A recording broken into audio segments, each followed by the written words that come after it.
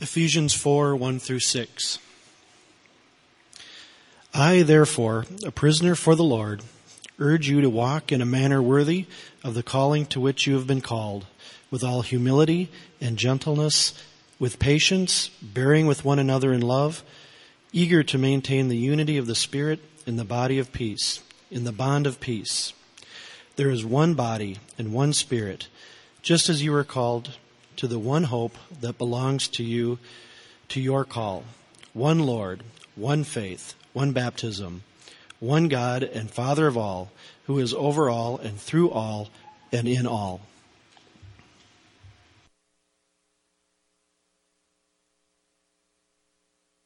Let's pray. Father, you mean for us not only to behold your glory, but to work your glory into our manner of living.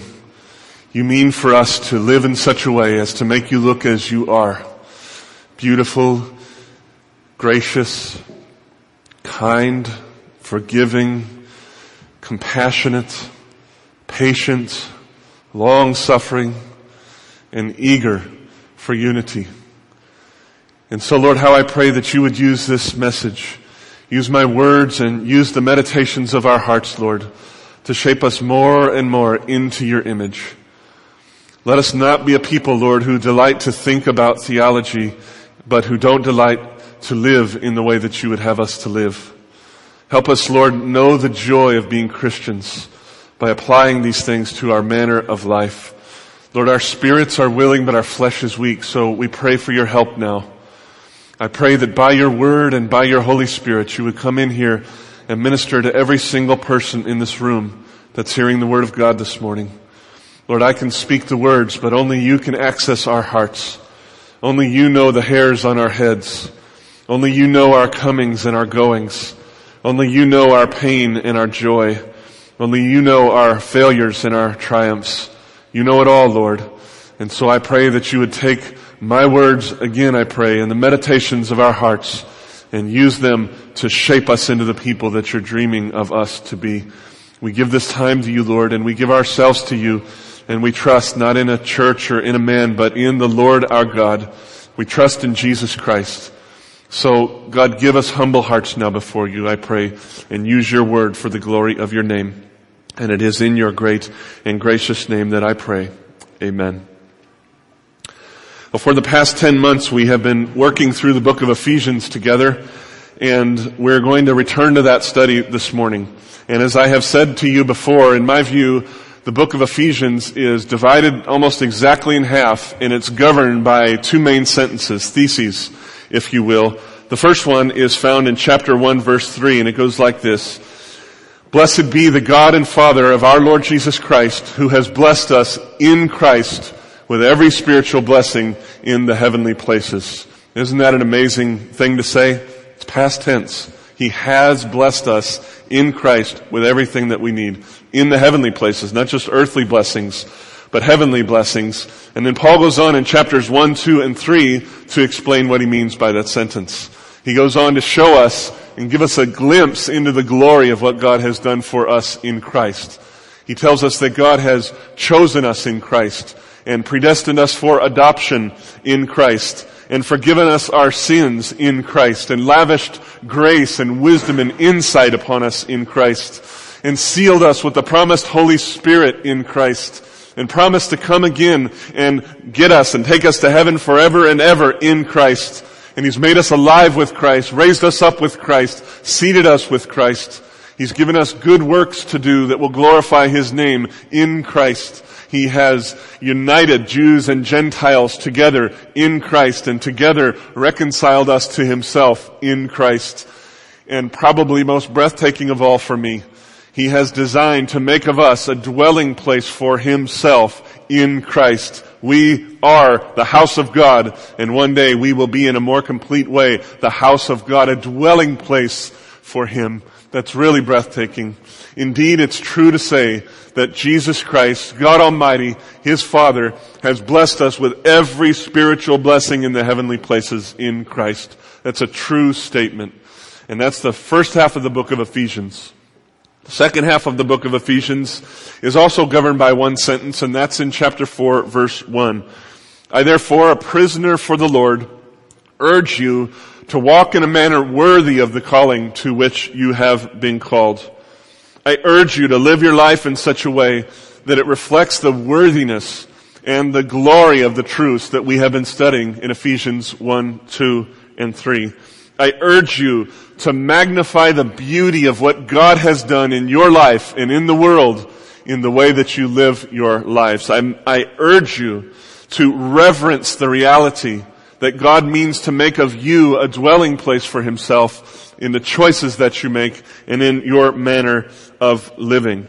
If all that Paul said in Ephesians 1 through 3 is true, and certainly it is true, then we ought to strive with all of our hearts to live in such a way as though it is true. And so it is that Paul goes on in chapters 4, 5, and 6 to draw out what he means by this sentence. He shows us for 3 full chapters what it looks like to walk in a manner worthy of the Lord. And Lord willing, we will begin this morning to consider that picture that he paints for us in some detail. And so with that, will you look with me again at Ephesians 4, 1 through 3, and we'll read all 3 verses. I therefore, a prisoner for the Lord, urge you to walk in a manner worthy of the calling to which you have been called, with all humility and gentleness, with patience, bearing with one another in love, eager to maintain the unity of the Spirit in the bond of peace. Let's begin this morning by considering that word urge that's in the first verse there. The word urge in the original languages is a very strong one.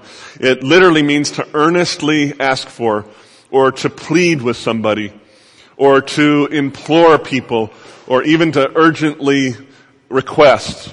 Or sometimes it can be translated to beg.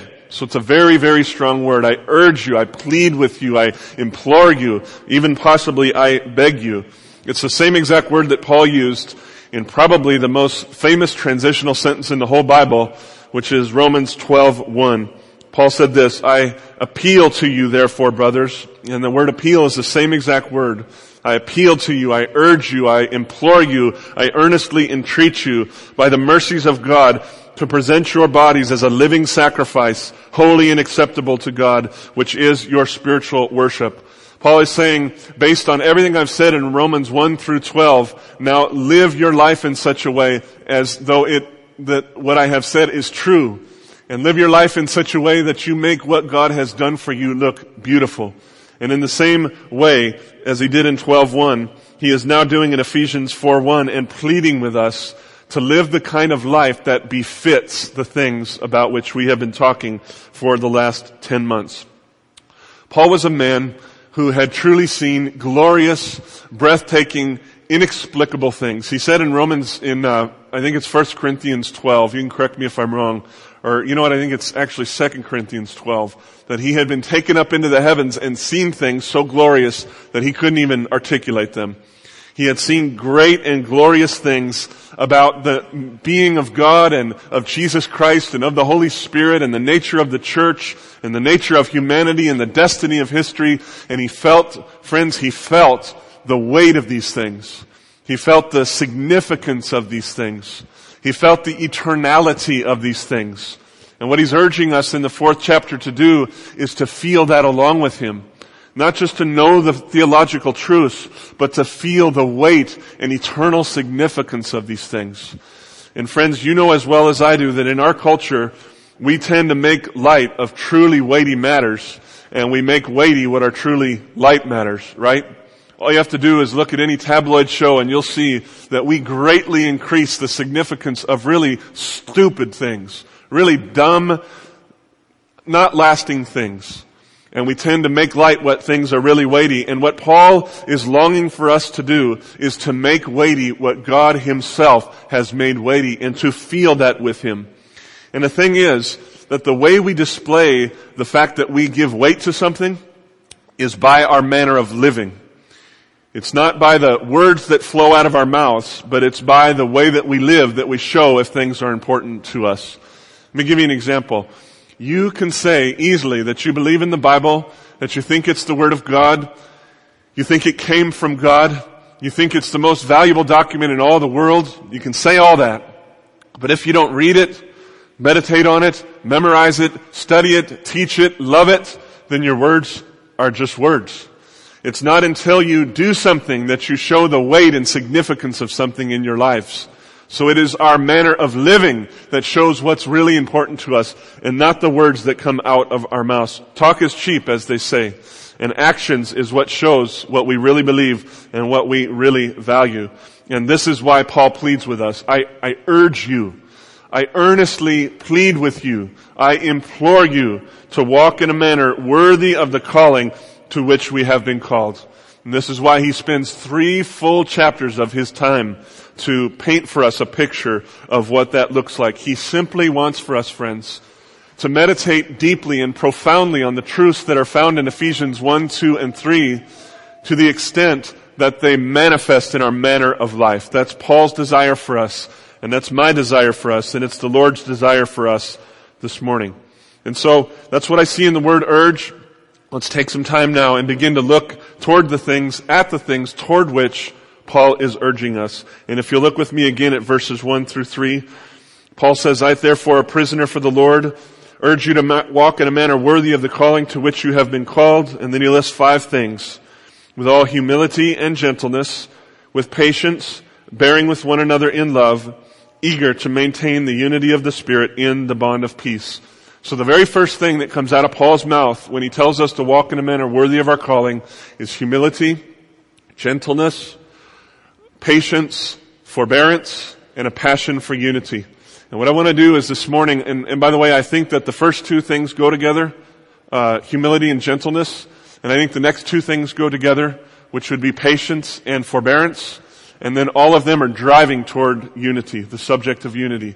So what I want to do this morning is consider the first 2 couplets with you, and then beginning next week, we'll start a whole series of messages on the topic of unity, because Paul carries the theme of unity from verse 3 all the way to verse 16. It's a very significant thing in the mind of Paul, and there are many issues that arise there. And so we're going to spend several weeks, probably 4 or 5 weeks, thinking about that topic, both unity inside the church and unity with other churches outside our particular body. But for now, let's look a little bit at humility and gentleness. And let me mention before I begin why I think these things are coupled together. If you look there in verse 2 with me, you'll see that the word with is repeated. It says, with all humility and gentleness, and then again, with patience, bearing with one another in love. And it was that repetition of with that first got me to see that perhaps these things are connected together. And I think as we talk about this, you'll see, as I do, that they really are couplets. So with that, let's begin by defining humility. Humility is an inward state of the heart. It's an inward thing. And it's born of deep contentment in God and deep delight in God. Humility is a submissiveness of heart toward God and toward other people that's born of an awe in God. So seeing God for who He is causes a kind of submissiveness of our hearts. Humility is a proper self-assessment that's born of an authentic vision of who God is. So you see who God is, and then you see who you are. You properly assess yourself, you assess others well, you assess God well. But it's all born and it all begins at a vision of God. A few years ago, I think it was the summer of 2000, my family and I took our vacation, full 2 weeks in the redwoods in Northern California. Just an amazing experience to spend 2 weeks underneath those great tall trees. And we camped there, we hiked there, we biked there, we played there, we slept there. It was wonderful. And one day we went out to the oldest growth forest in the world and stood at the foot of the tallest tree in the world. 367-foot tall tree. Can you imagine that? It's a 37-story tree. And the thing was just so massive around. I remember standing at the base of it. I couldn't even see the top of the thing. And I remember just feeling in awe. I remember feeling very humbled. And of course, you know that in those forests, some of the trees fall over, right?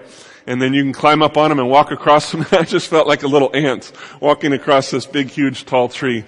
Something about the enormity of those trees just put me in perspective, and it really humbled me. In fact, I was just thinking about this last night. I remember coming back to our church after that and preaching the next Sunday, and one of the people remarked to me how content I looked and how peaceful I looked. And the reason was because I had spent 2 weeks just basking in the enormity of these things and thinking about the enormity of God. Because God, as you know, is much, much, much, much greater than redwood trees. Amen? He's much taller. He's much more significant. He's much more beautiful. He's much more worthy than redwood trees are. And if you catch a sight of who God is, just even a glimpse, as Aaron was saying, the Bible's correct. We look like through a glass darkly right now. We can't see Him exactly as He is. But if you even glimpse Him through glass, He will humble you. He is amazingly great, amazingly glorious, amazingly perfect in His manifold excellencies, and it will humble you. One day, the prophet Isaiah, perhaps you have read in Isaiah 6, saw a vision of who God is. The Lord granted him to see the Lord God Almighty with his eyes. And he saw the Lord, he said, high and lifted up. And he saw the train of his robe filling the temple. And he saw the smoke of the glory of the Lord completely filling the temple. And as he stood there taking it in, he saw the angels with his own eyes. He saw cherubim and seraphim. With 2 eyes, they covered their eyes. With 2 wings, they covered their eyes. With 2 wings, they covered their feet. And with 2, they flew. And they all cried out in unison in a loud voice, Holy, holy, holy is the Lord God Almighty. The whole earth is filled with His glory. And the Bible says that Isaiah felt as they spoke like a thundering shaking of the foundations of the threshold of heaven. And he felt it all. He saw it with his eyes. He heard it with his ears. He felt it in his body. And what was his instant reaction? His intrinsic reaction that came not from a process of thought, but just poured out of his heart. He said, Woe is me, for I am lost. I am a man of unclean lips, and I live among a people of unclean lips. Woe to me! Woe to me! When Isaiah saw a vision of who God is, he also saw a vision of who he was. When Isaiah caught a sight of the glory and the greatness and the grandeur and just the sheer magnitude of God, he saw his own sickness, his own lostness, his own desperation, his own smallness. So being in the presence of God greatly humbled Isaiah and set him really on the course of the rest of his life. You know the reason Isaiah had so much courage in his ministry. Read the book of Isaiah. Next time you read it, think about how courageous this guy was. He faced down amazing things, life-threatening things, many times over. The reason he had no fear of man is because he had an adequate vision of God. And when you see a vision like that, it humbles you and you fear nothing but God. And so with us, when we see a vision of God, even just a glimpse, it will greatly, greatly humble us. Humility is an inward, submissive state of the heart that accurately assesses the self in light of a vision of God. So that means that the only true source of humility is a vision of God. People who do not know God cannot, by definition, be humble, because humility comes from assessing myself in light of who God is. Now let's talk about gentleness for a moment. Talk about how that relates to humility. I think that gentleness is one of the main outward manifestations of a person who has a humble heart.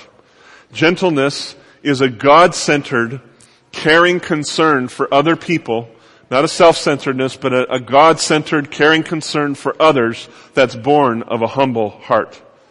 Gentleness is an inward peace, a deep contentment in God that manifests itself in kind, caring concern for others and in calm assurance toward others. Gentleness, finally, is the ability to deal well with other people because God has dealt so well with us. And one way that you can see the relationship between humility, which is an inward thing, and gentleness, which is an outward thing, is to think about their opposites for a second. So just picture in your mind with me for a second. Bring someone to mind, a person that you know who is, generally speaking, an arrogant person. They're arrogant. They're all full of themselves. They think they're the cat's meow, the best thing since sliced bread. You know probably somebody like that, don't you? You can call somebody to mind. Hopefully you're not coming to mind yourself. Just imagine an arrogant person and think about how does that person manifest himself toward other people? How does that person treat other people? And generally the traits that come to my mind is harsh, demeaning, demanding, rude, and just putting other people down. So arrogance is a state of the heart, right? And it manifests itself in harshness and demeaning behavior toward other people. In the same way, humility and gentleness work together. Humility is a matter of the heart. It's a proper self-assessment in light of God and in light of others. And when a person is humble, they manifest that self in a kind, caring, warm, embracing attitude toward other people. So gentleness is simply a manifestation of a humble heart.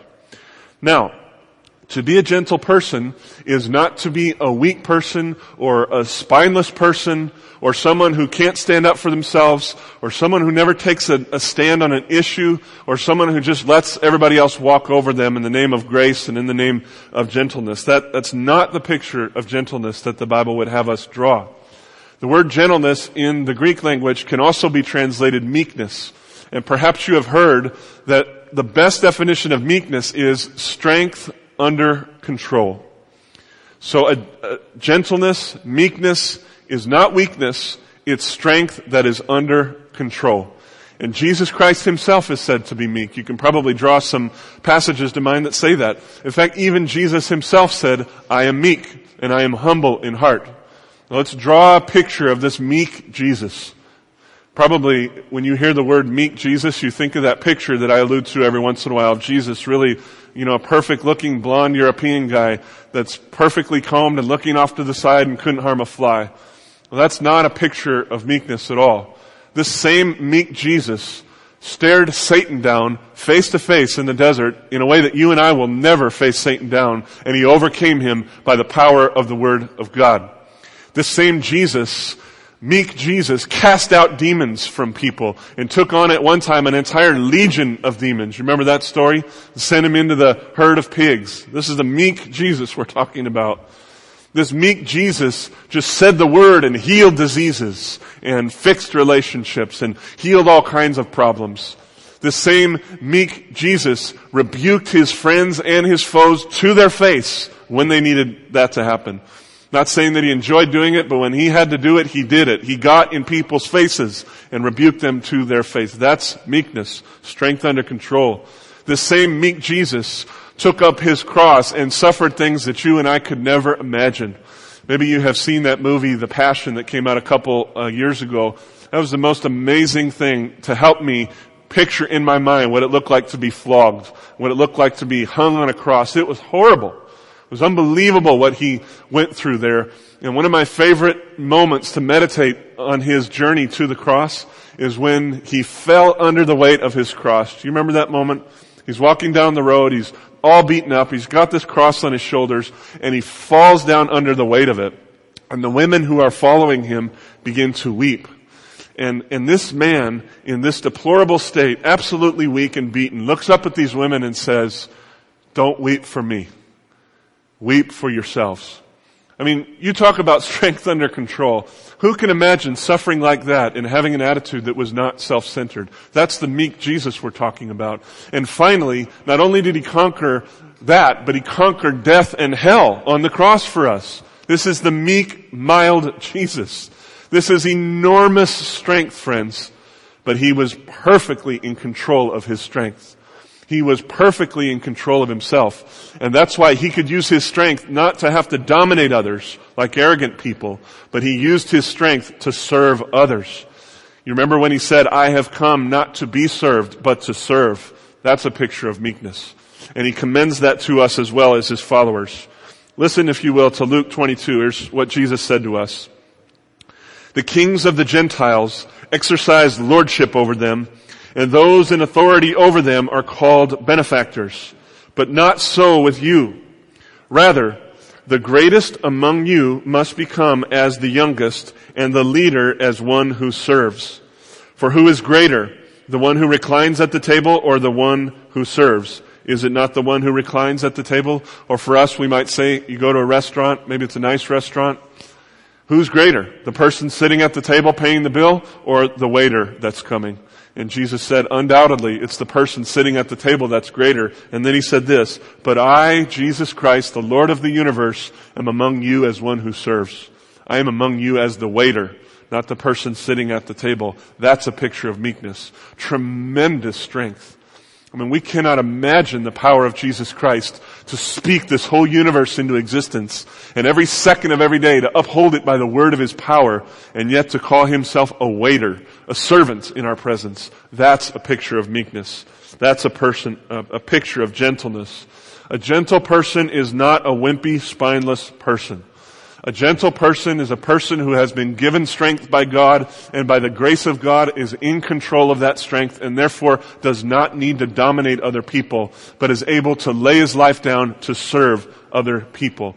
It's a humble, gentle person that knows God and is satisfied in God, and therefore has no need to dominate others.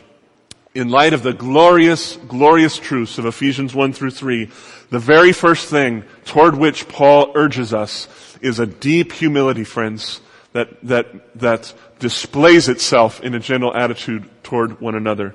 And Paul really, really, really wants us to get this. And I know that because he emphasizes it in two ways. First of all, in Greek literature, usually whatever you put first is the most significant thing that you have to say. There's always exceptions to every rule, but generally speaking, what you say first is the most important. And so in this long list of things that Paul draws out for us, in terms of what it looks like to live in a manner worthy of the Lord, the very first thing that comes out of his mouth is humility and gentleness. And so he really wants us to get this. I think Paul would say that the primary thing that ought to mark a Christian person is a humble attitude. If you have seen anything of the beauty and glory of God, you will be a humble, gentle person. The second way I know that he really wants us to get this is the word all. Look there in verse 2 with me. He says, I want to urge you to walk in a manner worthy of the calling to which you have been called, with all humility. Or the word can be translated much. With much humility. He wants our lives, friends, to be saturated with humility. We ought to be the most humble people on the planet, because by the grace of God, we have been granted a vision of the beauty of God. So let us be humble people. That's Paul's first primary urging to us. I think we'll see probably over the next how many ever months it takes us to get through the rest of Ephesians, how humility works with everything else that he's going to say. Without humility, nothing else he's going to say will work. So we must begin by having a humble heart. Now let's move on. Talk about patience and forbearance for a few minutes. Just like humility, patience is an inward state of the heart that's born of contentment and satisfaction in God.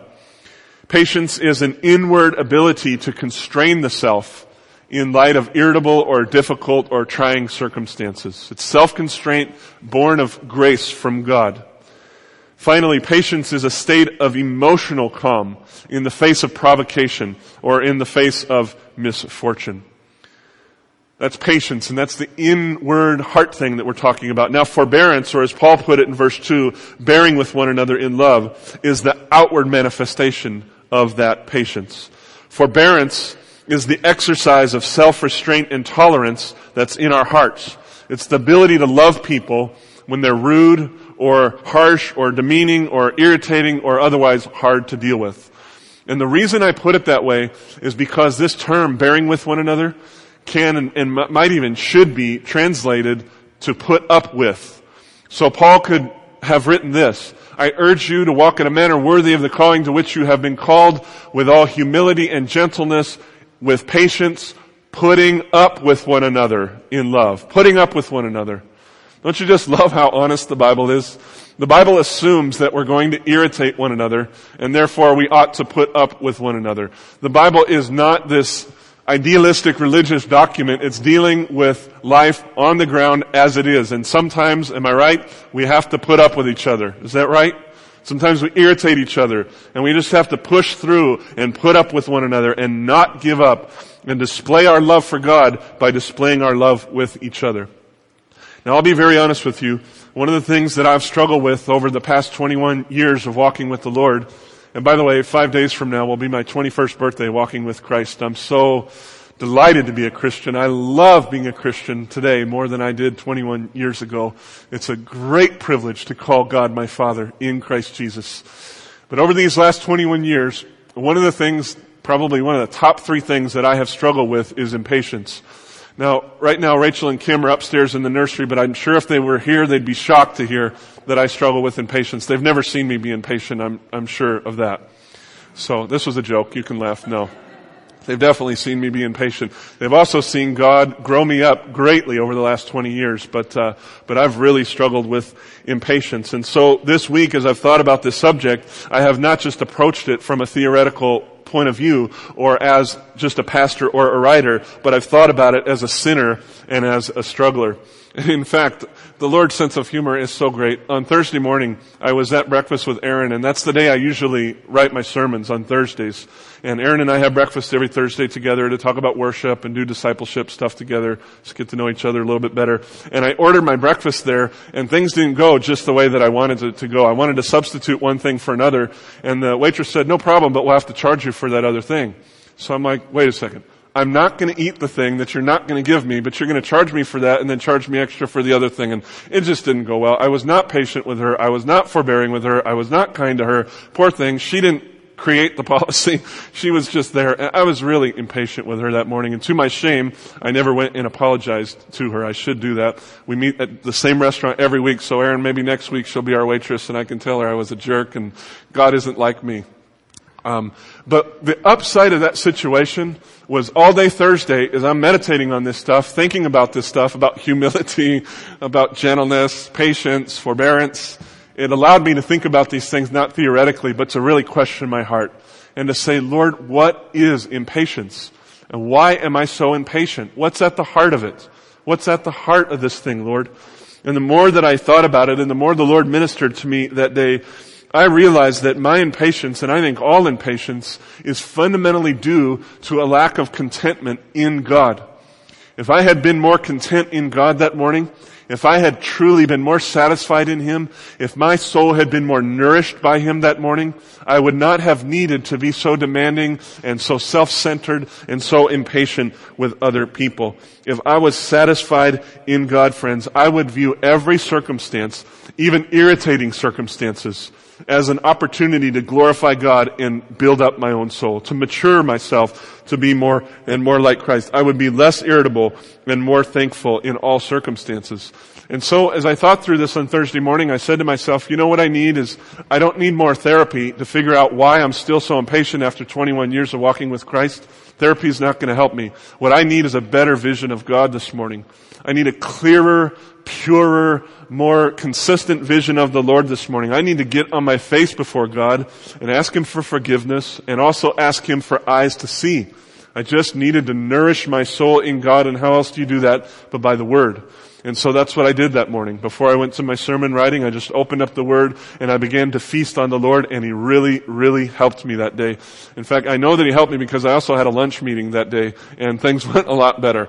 I was much more patient and kind, much less self-centered that morning. So what I needed to be patient and forbearing was a better vision of God, and it really helped me. This is not just a religious thing I'm saying, friends. I really mean it. There's a cause and effect here. The more you see the Lord, the more you will act like you have seen the Lord. I told one of my friends once who was dying to quit smoking, and he just didn't know what to do. And I told him, Ed, what you need to do is get a bigger, better vision of God. The more you do that, the more this stuff will just fall away from you. And in fact, that happened to him. He was able to quit smoking in that manner. And I think that works for just about any ailment, for every ailment. What we really need fundamentally is a bigger, better, clearer vision of God. And another thing I think that we need, and I certainly needed that morning, was to stop and think about how patient God has been with me over the years and how forbearing He has been with me. And let's be honest about it, just how much God has put up with me over the years. Do you relate to what I'm saying? If you, like me, struggle with impatience, or maybe you don't, but at some point you get impatient, it's just really helpful to stop for a while, open up the Bible, maybe to something like Ephesians 1-3, and read it slow enough that you can grasp how patient God has been with you, how gracious He has been with you. Just think through your walk with Him and how many times you have done stuff that would justify Him to just cut you off and cut you out of the family completely, and He didn't do that. Quite the opposite. He lavished grace upon you. And then as you get a clearer view of the mercy and patience of God in your life, it becomes a well that you can draw from to be patient with other people. You remember that story that Jesus told of the guy who owed a very large debt, probably like $1 million debt if you put it into modern dollars. And he goes and he grovels before the guy to whom he owed the stuff, just saying, please give me more time, please give me more time. And the guy who was owed the money was so moved by his plea that he said, you know what? I just completely forgive you the whole debt. I forgive you. You owe me nothing. $1 million. You don't owe me anything. Now what did that guy do in the parable? You remember? He went out in the street and he saw some chump who owed him $20.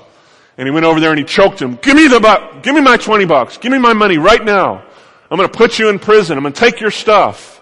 This is just completely inappropriate behavior given what had just happened to him. In the parable, it was the same day. You just get forgiven this and then you go out and treat somebody else like that. And that's the way we are when God is so patient with us and then we're impatient with other people. And so what that guy needed to do and what we need to do is stop and think a little longer and a little harder on how patient God has been with us. And I just think a calm patience comes over us and gives us the power to be humble and thankful and patient with other people. And listen to me. I actually believe that God has deliberately put people into our lives to irritate us, to annoy us, and to get on our last nerve. Now, I have a very robust view of the sovereignty of God, so I meant what I just said. God put them in your life. He deliberately picked out an annoying person for you and put that person in your life. Now, why in the world would God do that? And why would I think that God does that? For a very simple, loving, profound reason. He wants you to be more like Himself. He is eminently patient with us. Amen? He's incredibly patient. God is infinitely forbearing with people who show humility to Him. It amazes me. I'm reading through the Jeremiah right now, and it blows my mind how many times God says to these people, after decades of trying to get them to repent, He says still, if you will repent today, I will relent of all the disaster that I mean to bring on you. He's amazingly attracted toward humility. He really is. And He wants us to be like Him. He wants us to be patient like He's patient and forbearing like He's forbearing. That's the good news. The bad news is the only way to get patient is to have to exercise patience, right? You've heard people say, don't pray for patience because God might answer your prayer. Well, He will answer that prayer. The only way to be forbearing is to have to be forbearing and deal with people who are difficult, annoying, irritating, getting on your last nerve. I remember years ago, this was in the 90s, I worked for this guy who was a Christian and he was a very good friend of mine. We'd known each other for years and to this day we're good friends. We're still in touch with each other. He owned a company and I worked for him. It was a very busy company, very stressful environment at times. Sometimes we worked long days, 15, 18 hours at times, day after day after day. And sometimes what this guy would do to get him through those long, long days would be to pound enormous amounts of caffeine. So he would get, I'm serious, sometimes 3 to 5 tall triple mochas or triple lattes or whatever he got, and he would just pound them. Now, maybe you've been around someone who had that much caffeine on a regular basis. At times, it's like being around an alcoholic. It really is. And this guy would at times just fly off the handle, and he'd be really demeaning and demanding and almost impossible to be around. At times. Not all the time, but at times. And I remember one day in particular, I just got in the middle of his target somehow, and he was just so demeaning to me. Even when there were things that he was right about, he didn't need to say it in the way that he was saying it. You know what I mean? He was just really coming after me. And I actually thought to myself, after about 12 hours of this, I thought to myself, if he says one more thing like that to me, I just gotta go. I'll be back tomorrow. I'm not gonna quit, but I just can't take this anymore. I literally could not take one more statement like that day. And so thank God he didn't say anything more to me for the rest of the day. I'm on my way home. I think it was that day. Might have been the next day. I just remember being on the freeway driving home, and I was praying for this guy because I really loved him. We had a great relationship. It's just at times things got difficult. And I was just praying, Lord, how can I help him to see what he's doing? How can I be a friend to him? How can I help him to change and treat people more in the way that you would have him treat them? And I sensed the Lord, as I processed that and prayed about it, I sensed the Lord putting a question on my heart that helped me so much. And it has helped me to this day in many, many circumstances. And I'm about to say more than what I sensed the Lord saying to me, but I'm just trying to explain it to you. The question itself is what I sensed the Holy Spirit putting on my heart. It was as if God said to me, Charlie, you're right in your assessment of this guy. There are real issues here. And what he's doing really is hurtful to people. You're right about that. But, Charlie, here's what I want to ask you. What is it about you that cannot deal with the imperfections of this person, even when the imperfections are serious? You're a maturing man of God. Why can't you handle this guy? Jesus could handle this guy. What is it about you that can't handle him? Now, I can't tell you, friends, how much that question helped me, because it did not minimize the real issues in this other person's life, but for me, it put the focus where it belonged, on me. And so I was able to use that situation to learn how to deal with a difficult person in a way that really matured me and made me more like Christ. And I can't tell you how many times what I learned in that situation has helped me in subsequent situations. Especially as a pastor, it doesn't happen often, but every once in a while someone will come forward and just spew on you. You know, they just, for whatever reason, just think pastor equals spewable. So they will spew on you. And it's been so helpful to me, this question and that experience, to know how to love a person like that when they're being like that. It's helped me so much. That's why I say God will deliberately put annoying, irritating people in your life to get on your last nerve, maybe even to hurt you, in order to cause you to be more like Him. He wants us to be patient. He wants us to be kind. He wants us to be forbearing. And there's only one way to get that, and that's to have to do it. And so God will deliberately put you into those circumstances. And what I want to encourage you this morning to do is, when that happens to you, don't rebel against God. When there's someone in your life that's difficult, don't rebel against what God is doing. God has designs for that person being in your life. He has designs. He's a master craftsman. So open up the door of your heart to God. Let Him get inside of there and do His work. That's what He's trying to do. Develop the kind of disposition that you say when a difficult circumstance or a difficult person comes at you, you say, aha, God is trying to work something in me. That's what's going on here. This is not about me, not about this person. It's about God's work in me and about God's work in that person. He will do it, and if you'll let Him do it, you will see the glory of the Lord in your very heart. So, Paul is passionately pleading with us, friends, to walk in a manner worthy of the calling to which we have been called, to make the truths of Ephesians 1 through 3 look beautiful in the way that we live our lives. And the first four things that he says is, Christians, people who believe in Christ, who have been raised with Christ and are seated with Christ, be marked, absolutely stamped by humility, gentleness, patience, and forbearance. Make Jesus look beautiful in your manner of life. That's Paul's message to us today. And so my final exhortation to us today is, let's be doers of the word and not hearers only today. God has given us each other to help put these things into practice. So let's do that.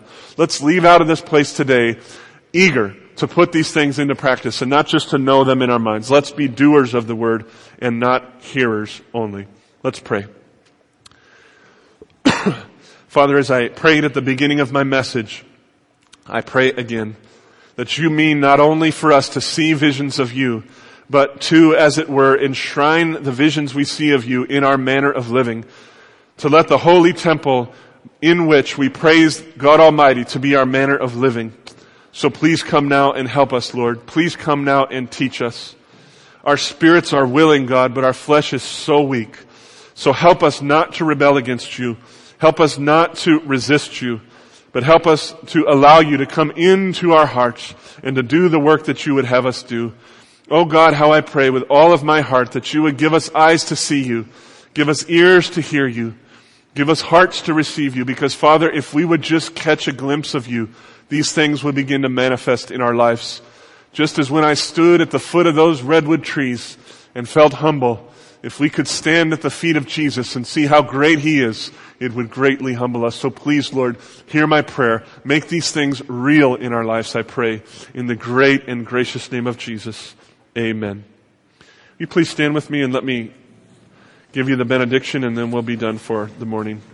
May the Lord God Almighty, who is humble and gentle and patient and forbearing and gracious with us, may He lift up His countenance upon you and smile upon you. May He bless you with peace and patience and humility in Christ. And it's in His name that we pray.